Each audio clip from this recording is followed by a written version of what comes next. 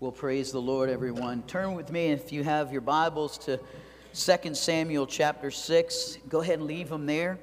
We're going to be returning to this chapter in a moment. You may have walked in today and you noticed, well, things look a little dimmer. It's not me. We changed out all the lights. The cool thing is, because we're not done yet, the cool thing, though, everything in here, down the hall, in the offices, the city of Idaho Falls paid for. There's a municipal program. It only cost us labor. So all we had to see was what it looked like when it was done. And then we're just going to add 4 more lights to bring it up to the proper light. And that's the only 4 we have to pay for. So that's pretty awesome. Amen. Amen. Give the Lord praise. It's good that God is already kind of getting a jump, because we weren't even going to announce that until the vision meeting. But God has already gotten a jump on what He's going to do. Interesting, whenever I bring in a licensed electrician to do some work, I notice something. They always turn off the power before they start work. Now, you laugh, but I've also noticed something else. Whenever I bring in somebody as a handyman or somebody in the church who means well, they don't turn the power off. Now, if you ask an electrician why, they're going to tell you at some point, they probably didn't turn it off, and they got burnt by it, and they learned a lesson.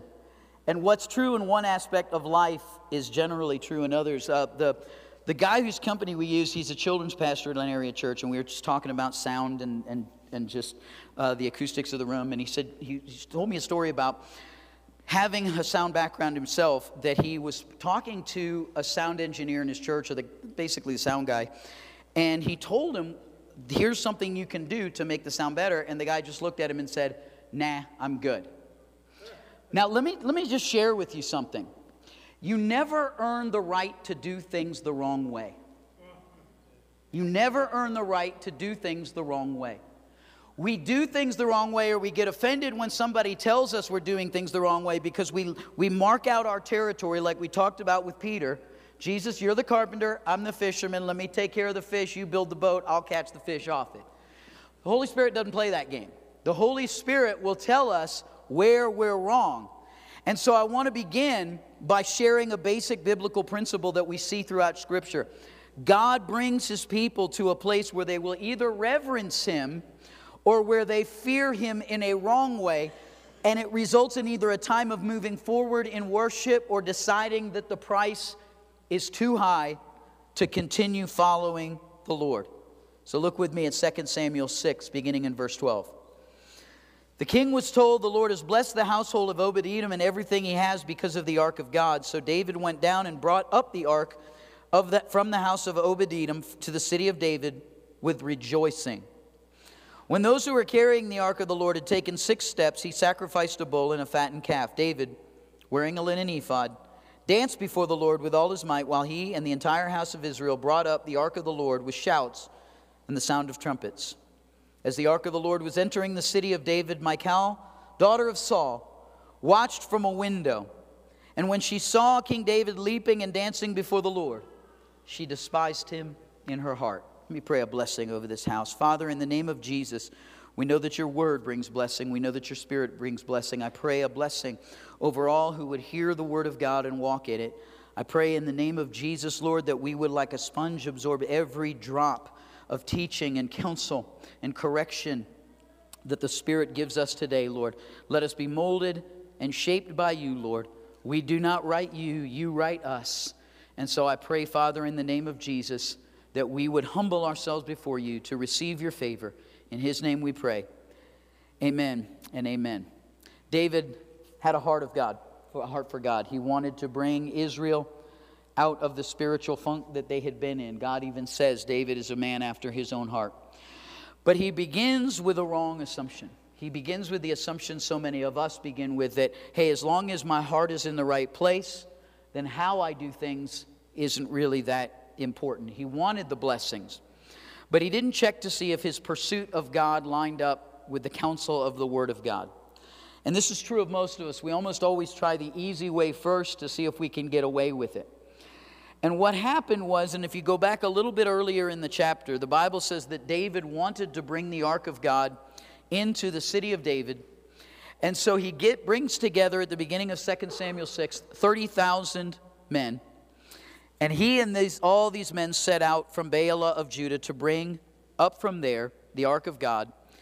Now they set, the Bible says, the ark of God on a new cart and brought it from the house of Abinadab. Why did they do that? Because when the ark of God had been captured by the Philistines several years before, what happened was that there were plagues that came upon the Philistines because the ark of God was in their presence.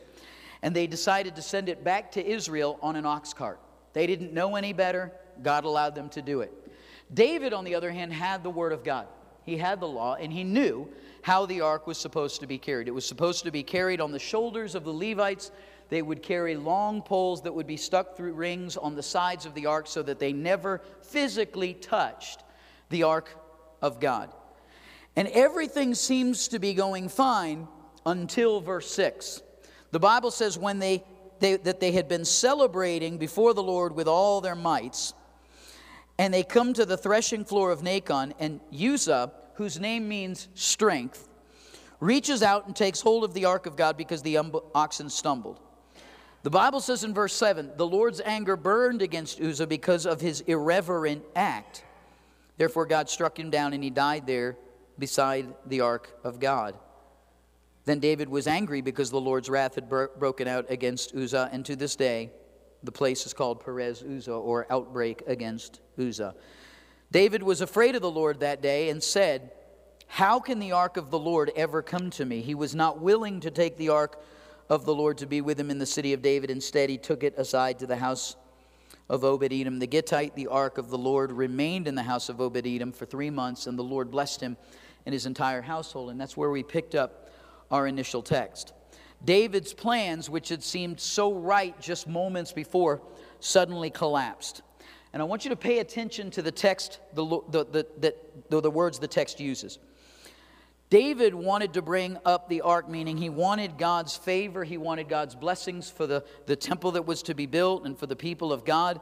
But he brought it, or he tried to bring it up in his own strength. And Uzzah is stricken before the Lord.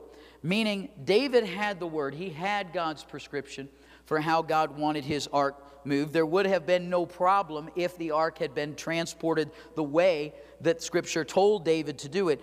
But instead, David chose a method that he preferred. He chose a method that he preferred. He was guilty of failing to rightly fear the Lord, to honor him, and he tried to bring God to a level that he was comfortable with. The Bible warns us repeatedly about this subject. David certainly saw this in his own life with what happened to his predecessor, King Saul, when King Saul tries to do the work of the priest. Understand there were 3 offices that were given in Scripture: prophet, priest, and king. No one person was permitted to occupy all 3 of those offices. Now, there were individuals that occupied 2. David was one of them. He was both prophet and king. But you could not occupy all 3 offices. Only one was ever to occupy all 3: Jesus. Jesus came as the prophetic successor to Moses. He sits right now at the right hand of God, Hebrews tells us, as our high priest, and he will return as King, King of kings and Lord of lords. So to attempt to move out of your lane and to occupy a place that God has not offered to you, has not commissioned you for, was arrogant, and that's why Scripture says it was irreverent.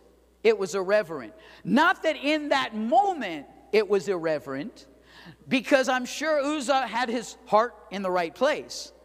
But the activity that he was engaged in was irreverent because it did not line up with the prescription that God had given.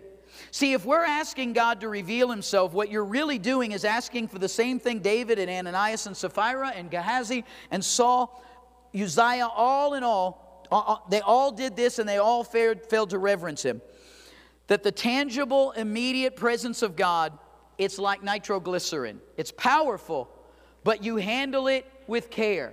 And they didn't do that. It must be handled back then, and it must be handled now according to his prescription, not according to man's preference. That which brings salvation, that which brings miracles, that which brings blessings and healings, is also that which cannot tolerate self-promotion. It couldn't tolerate the lying of Ananias and Sapphira. It would not permit itself to be handled in the strength of man. When Uzziah tried to operate as a priest, what happened? He became leprous. When Miriam tried to walk in the office given only to her brother Moses, she became leprous. When Saul tried to offer the sacrifice in the place of the priest, he was removed from his kingly office. God repeatedly shows us in His Word that His presence is powerful and it must be handled with care. Now here's the thing. You might be saying, well then, no way, I don't want anything to do with it. The problem is, that's our call. That's our call. The Bible says in 1 Peter 2:9, you are a chosen generation, a royal what? Priesthood. We are to carry with us the presence of God to impact the world around us. When we look at what's happening in our culture, when we look at, at all these threats of war, the economy, Tyree Nichols and George Floyd, we look at all these situations and we wonder, why are they happening? I don't point the finger at the world. Now, what the world wants to do is lay collective guilt on people without the fear of the Lord, and I reject that absolutely. If you're telling me to adopt your system of righteousness that does not include a reverent fear of the Lord, I want nothing to do with it. But the problem is that the church is not walking as the church has been called to walk. We were not raised up. We were not saved to be a Jesus fan club. We were not saved just to sing praises and acknowledge Him and to do our religious duty. We were raised up to be what? Salt and light to the world around us. Now the enemy wants us to be spectators and fans. That's what the enemy wants. Because as long as the church is doing that, we're not doing what we're called to do. And so throughout Scripture what we see is this tension, because to handle the presence wrongly means, you know what, there's going to be curses instead of blessings. But if I do that, then I may end up like David did, just saying, I don't want the presence of the Lord near me, because this brings bad things.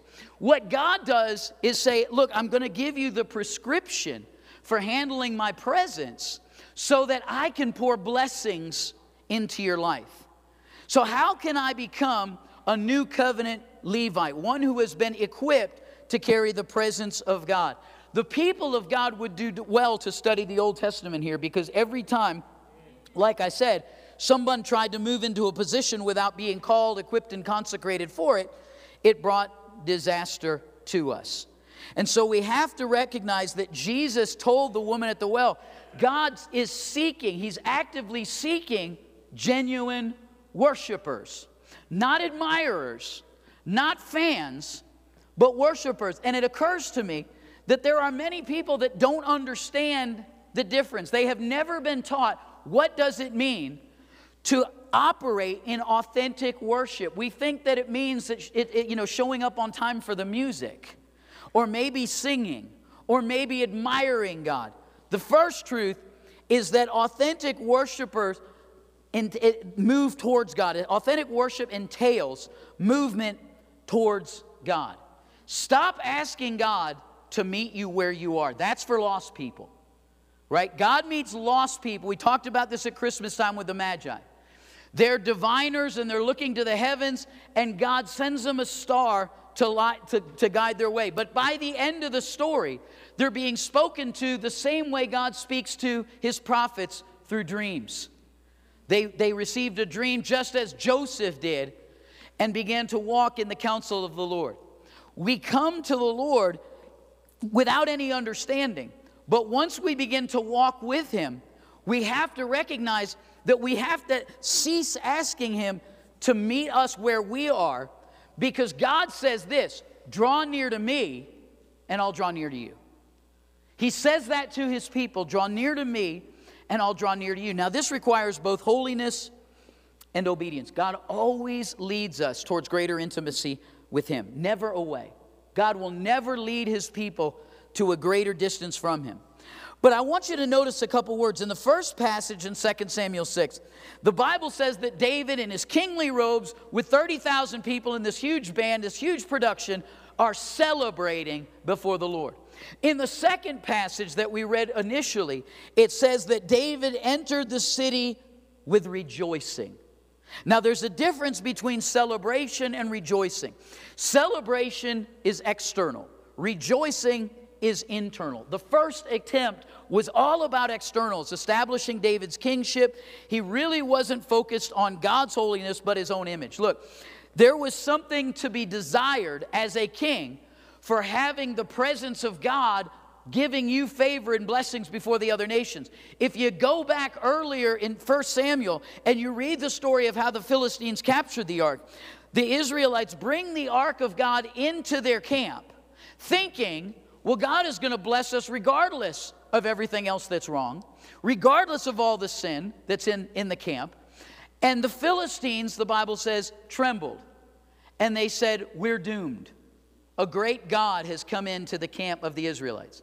So David wants to send a message not only to his people, but to the peoples around him. God is on our side. And so that's a big, 30,000 people would be a long parade. And so David is bringing the ark in. He's celebrating. He's got his kingly robes. There's no doubt he's out front. There's no doubt the king is there. The ark is there. The musicians are playing. It's a grand thing. They hit a pothole. We don't know anything about those around here. They hit a pothole. And one of them, whose name is Strength, reaches out to right the presence of God. Now, like I said earlier, God's presence writes us. We don't write him. Rich Mullins had a line when he in his song Creed, speaking of the truth of the Word of God. I did not make it, it is making me. And that's the attitude and the mindset that we must have as we approach the Lord. God is not pleased with external celebration that is designed primarily to please the flesh. If you're not becoming more like Jesus through worship, it's not worship. It may be singing, it may be admiration, but it's not worship. Worship is God-focused. It moves us towards him. John the Baptist said, he must increase, I must decrease. True worship asks God, Lord, is there anything in my life that is hindering your Spirit working through me? Lord, is there anything in my home, anything in my language, anything even in my thoughts? The Bible says we take every thought captive. Is there anything about me, Lord, that is getting in the way of you revealing your presence through me? And it yields that to God. That's what true worshipers do. They move towards God. We're going to talk about the veil being torn because God opened the path to come into the Holy of Holies. But if we are not becoming more like Jesus through our worship, we need to step back and analyze, what am I doing then? Because it's not worship. It may be a number of other things, but worship is transformational. Every time I worship, if your focus is, well, I'm not that good a singer, or I don't like this song, who's the focus on?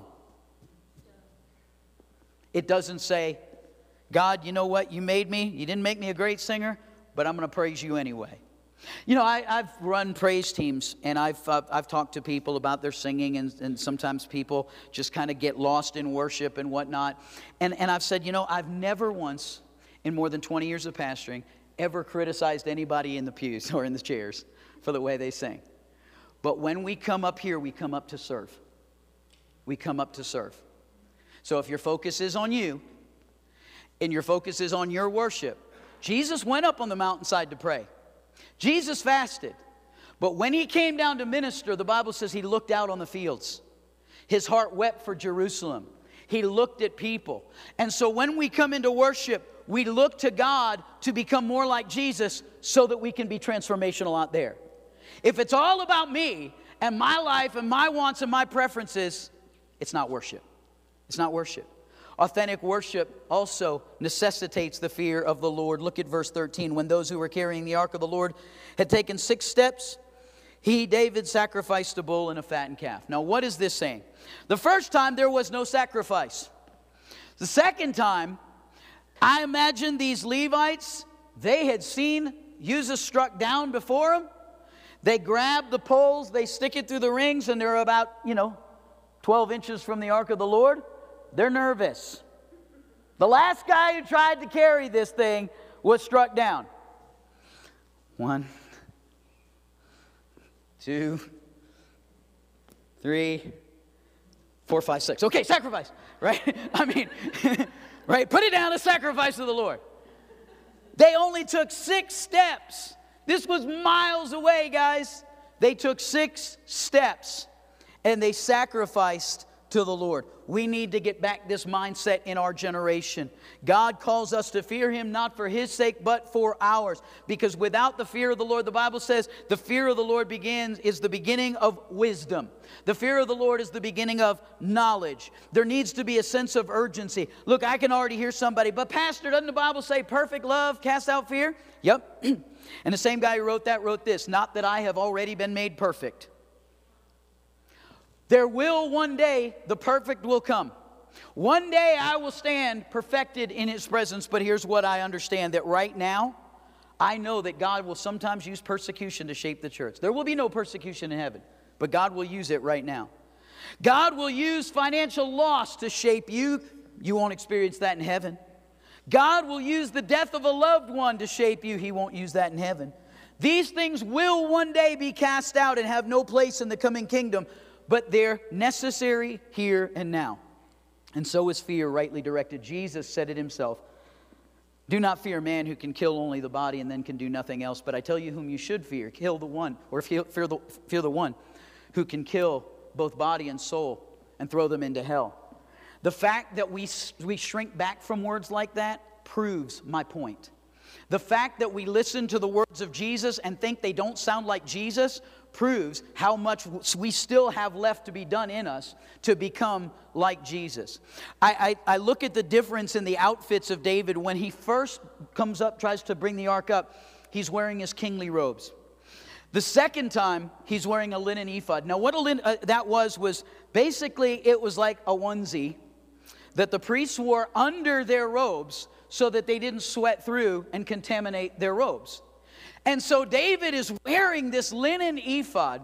He throws off his kingly robes, and the Bible says that as he comes into Jerusalem, there is Michal. Interestingly, doesn't say David's wife. It says daughter of Saul. Calls her daughter of Saul. And it says that when she saw David leaping and dancing before the Lord, she despised him in her heart.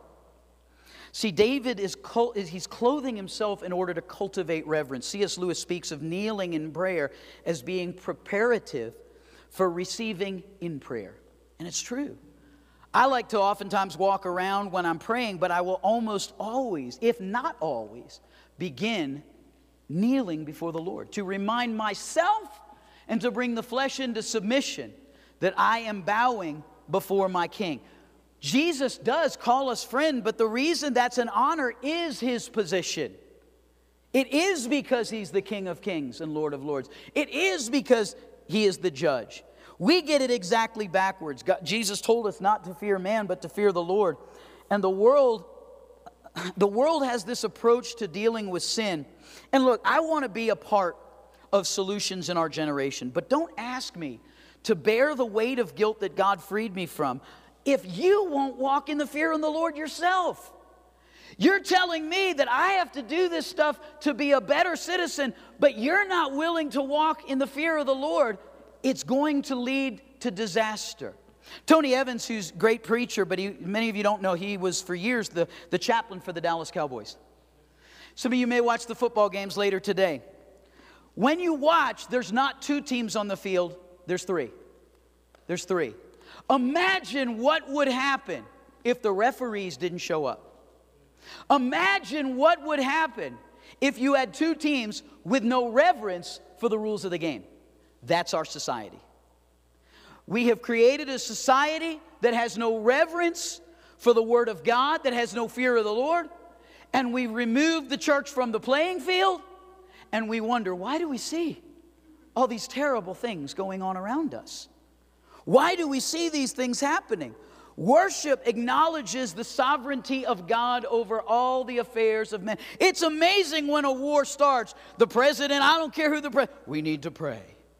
After 9/11, we need to pray. you know what? You need to pray every day. Paul tells us, be in prayer for those in positions of authority, secular government. And I think, Paul, do you know who you were talking about? Of course he did. The man who was in charge of Rome at that time was a lunatic named Nero who would eventually execute Paul. That wasn't Paul's concern. Paul said, I'm on the field for a purpose. If the fans come out of the stadium and take my head because they don't like a call, that's on them. But I'm going to do what I'm called to do while I'm on this field. And that is what the church has failed to do in this generation. We've stepped back. We've ceased to pray. We've ceased to be salt and light. We're seeing all these things happening. And now we're watching the godless tell us how to be godly. It's insanity. And if you imagine a Super Bowl without referees and without reverence for the rules of the game, you have chaos. You have disorder.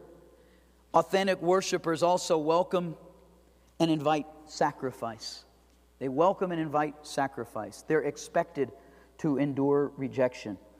If you look at verse 20, if your Bibles are still open, the Bible says when David returned home to bless his household. So he's blessed the people of God. Now he comes and he wants to bless his household.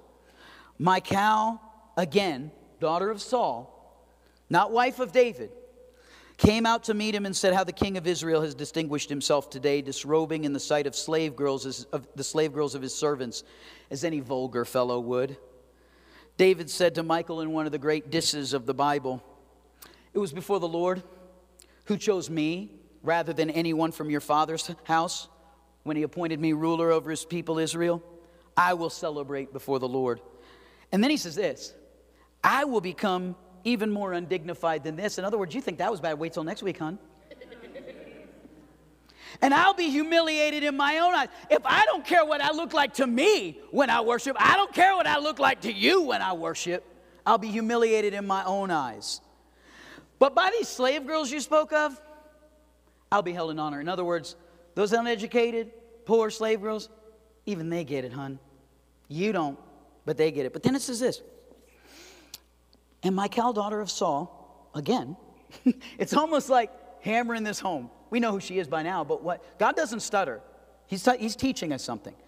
Michal, daughter of Saul, had no children to the day of her death. Understand the text doesn't say, as is the normal, usual Old Testament custom, God closed her womb. It doesn't say that. It says she had no children. Church, worship is an analog of intimacy. Just as you cannot reproduce flesh without fleshly intimacy, you cannot reproduce spirituality without spiritual intimacy. Let me say that again. Just as you cannot reproduce flesh, like Jesus said in John 3, flesh gives birth to flesh. You cannot reproduce without physical intimacy. You cannot reproduce spiritually without spiritual intimacy. It's why Jesus said that we cannot be disciples, his disciples, unless we are willing to hate even that which is most precious to us. Now, understand, Jesus is not saying that you need to just generate a hatred towards your mama in order to be his follower. It's not what he's talking about. But in the New Testament, love and hate are verbs. They're verbs. They're not feelings. I don't think Jesus was hanging on the cross going, I just feel so groovy, like this just hippie kind of love, right? That's not what Jesus was feeling on the cross. But Jesus says, greater love has no man than this, that he what? Laid down his life. It's activity. For God so loved the world that he gave his only begotten Son. Love is an activity. Hate is an activity. And Jesus said, if you're not willing to reject even that which is closest to you, your closest relationships, even up to and including your very life, you cannot be my disciple. You cannot follow after me. And so we think of marriage as the Bible teaches it. You go through the Old Testament and you see and unbelievers will try to do things like this. Yeah, but we see people with 8 wives. Yeah, and Jesus also said that because of your hardness of heart, God permitted divorce. But he goes back to Genesis. He goes back to the beginning. He goes back to creation and says, but this isn't the way it was supposed to be. I think of David, his second wife, Abigail. Abigail was a woman who did him a kindness. She was married to a wealthy man whose name was Fool. How would you like that name, right? So she's married to a man whose name is Fool, and he acts like it.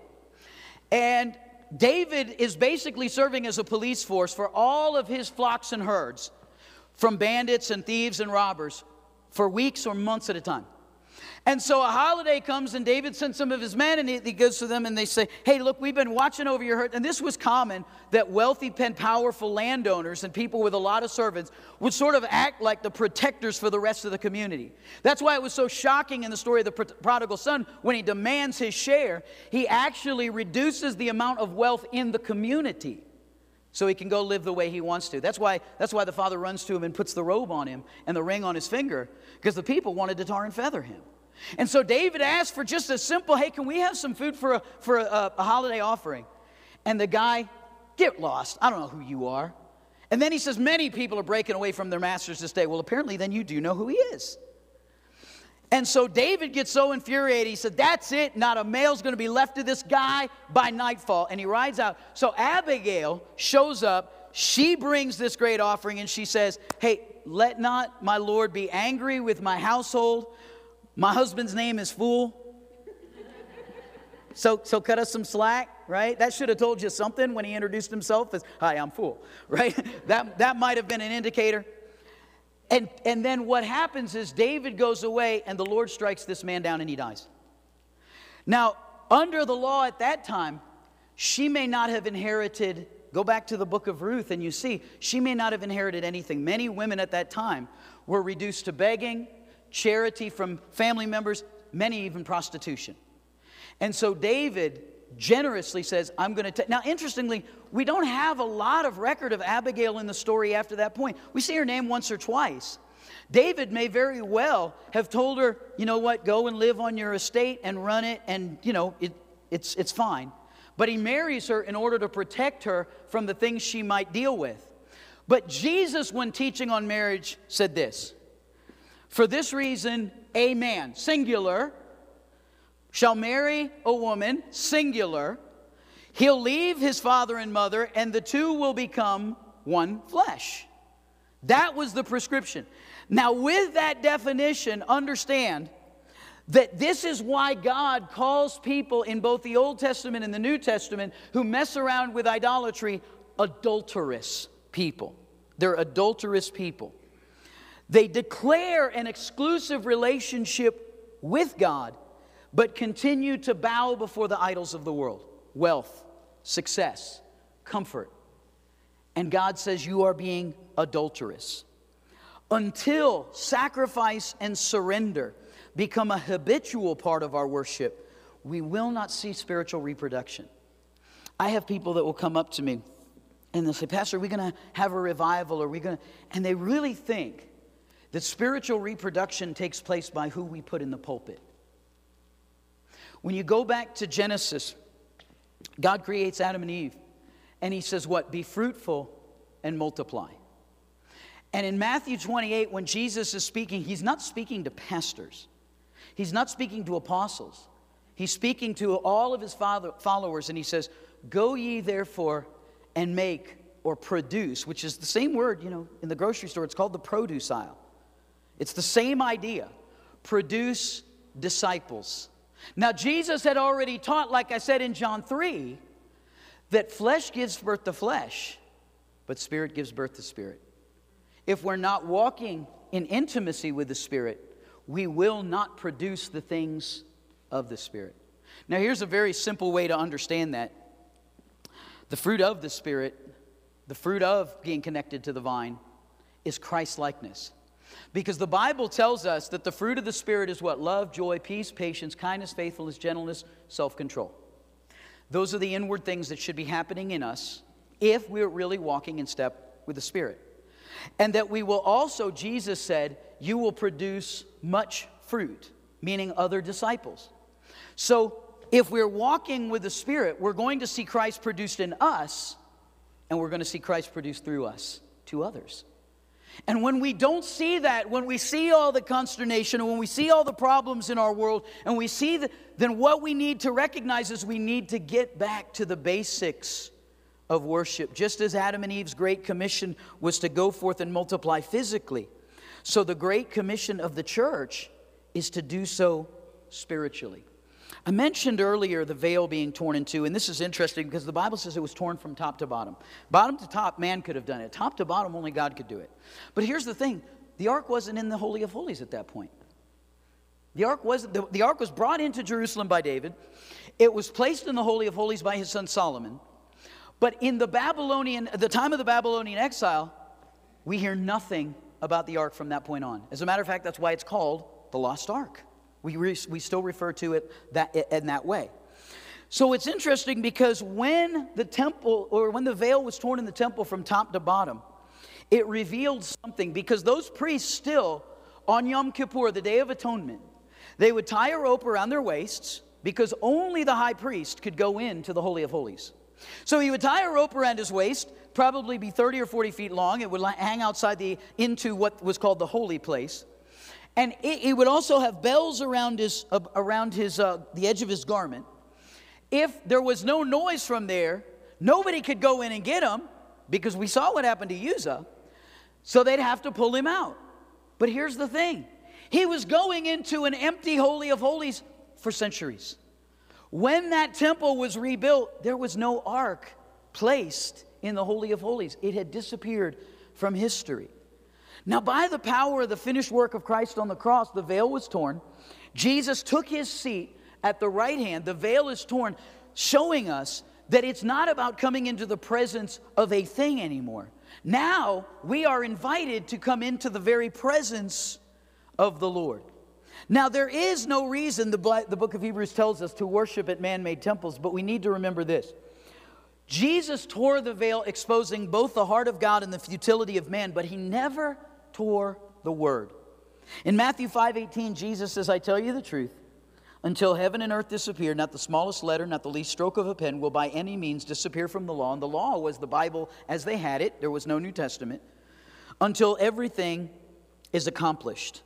The pattern and the truths of the Word are not going away. And over, God shows us His presence is not anything to just be cheered for. It's not anything that we can play games with. The presence of God is powerful and necessary for our world. You want blessings on your marriage? You need the blessings and the presence of God. You want blessings on your society? You need the presence of God. Blessed, the Bible says, is the nation whose God is the Lord. You want blessings on your household? You want to see miracles happen? You want to see your children return to God? You need His presence. I'm all for programs. I'm all for technology. I mentioned on Facebook this week we're called fishers of men, and you can't clean a fish till you get it on the boat, so whatever gets them in the door is fine. But we're not catch and release. If the world isn't being transformed by the church, then all we're doing is what David did in celebrating himself, and look at how many fish we've caught. That's not what we're called to do. Jesus didn't say, go ye therefore and fill up churches. He said, go and make disciples. And you can't make what you won't be. Hello? You can't make a disciple. Your kids will never become disciples. Your friends will never become disciples if you won't be one. And in order to be one, we need the presence of the Lord. We need a dangerous thing. We need a powerful thing. We need something that can crush us. We need something that can destroy us. In His mercy, God gave us the prescription. If you do it this way, that's not going to happen. If you handle it properly, there's nothing that you need to worry about. But that doesn't mean you don't reverence me. See, I'm sure that first Levite who took that pole in his hand and thrust it through the handles on the sides of the ark, having seen the grave of Uzzah, and possibly even seen the death of Uzzah, probably thought he was a dead man too. Last guy that got this close to the ark got struck down in a pretty spectacular fashion. It scared David enough that he didn't want the ark to come near him. So I'm sure as he put that pole in the rings on the side of the ark, he probably thought he was a dead man. And that's a great picture of us as the church. We are to consider ourselves dead to sin, but alive to righteousness in Christ Jesus. My life verse is Galatians 2:20. Some people, they love Jesus wept because it's easy to memorize. Galatians 2:20 is a little bit longer. I've been crucified with Christ, and therefore it is no longer I who live, but Christ who lives in me. And the life I now live in the flesh, I live by faith in the Son of God, who loved me and gave himself for me. It's one verse. It's long. It's one verse. Church, God has the power to right us. We don't have the ability to right him. And I think of those characteristics of a worshiper, and I want us to kind of meditate on them as we spend a few moments in worship. And hopefully it's authentic worship. Take some time. If you're hungry for authentic blessings, genuine blessings, the presence of the Lord, the favor, not just stuff I want to see happen in my life. Not just for an experience with God that I can say, wasn't that great? You go on vacation? Boy, that was an awesome. I went to Disneyland. That was awesome. I went to the mountains. That was awesome. You had an experience. God wants us to carry his presence everywhere we go, because his presence is transformational. Love, joy, peace, patience, kindness, goodness, faithfulness, gentleness, self-control, transforming us. Us transforming the world. Go ye therefore and make disciples of all nations, from Jerusalem to Judea to Samaria to the very ends of the earth. We had a video the other week from John Langer. God may send somebody in this place halfway across the world to bring the gospel to them. If he doesn't, it doesn't mean he didn't raise you up right where you are to bring the gospel of Jesus Christ to this part of the earth. So can we stand together and can we take a few moments in worship? And can we ask ourselves that honest question? God, is there anything in my life? Father God, is there anything about me that is getting in the way of you using me as a vessel to bring your presence to those around me? Men, rise up, lead your homes. Teach your children. Be the first one out the door. Be the one who has your hands raised in worship. We need as a generation to get back to the reverence, the humility, the fear of the Lord that is the beginning of wisdom, that is the beginning of knowledge.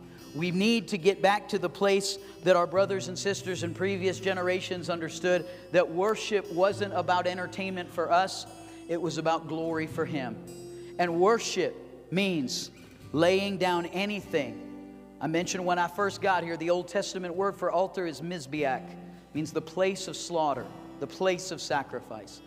Anything that God would have, he can take. Father God, in the name of Jesus, I pray that you touch hearts right now, that even as we spend a few moments praising you, Lord, let it develop into authentic worship. All across this house, Lord, if there is anything that we're clinging to, anything that we're holding to, anything that we're reserving for ourselves, anything we've not allowed you to correct about ourselves, I pray in the name of Jesus, Lord, that your Spirit would speak now. Father, it's for our good. It's for our good that you correct. It's for our good that you shape us. It's for our good that you right our behavior. And Lord, I ask in the name of Jesus that you would make everyone in this place, everyone watching online, a vessel through which you can bless their marriages, bless their homes, bless their neighborhoods, bless this community. Father, we'll give you, as we see that happening, all the glory, for you will be making us into the kind of worshipers that Jesus said the Father seeks. We ask it in his name.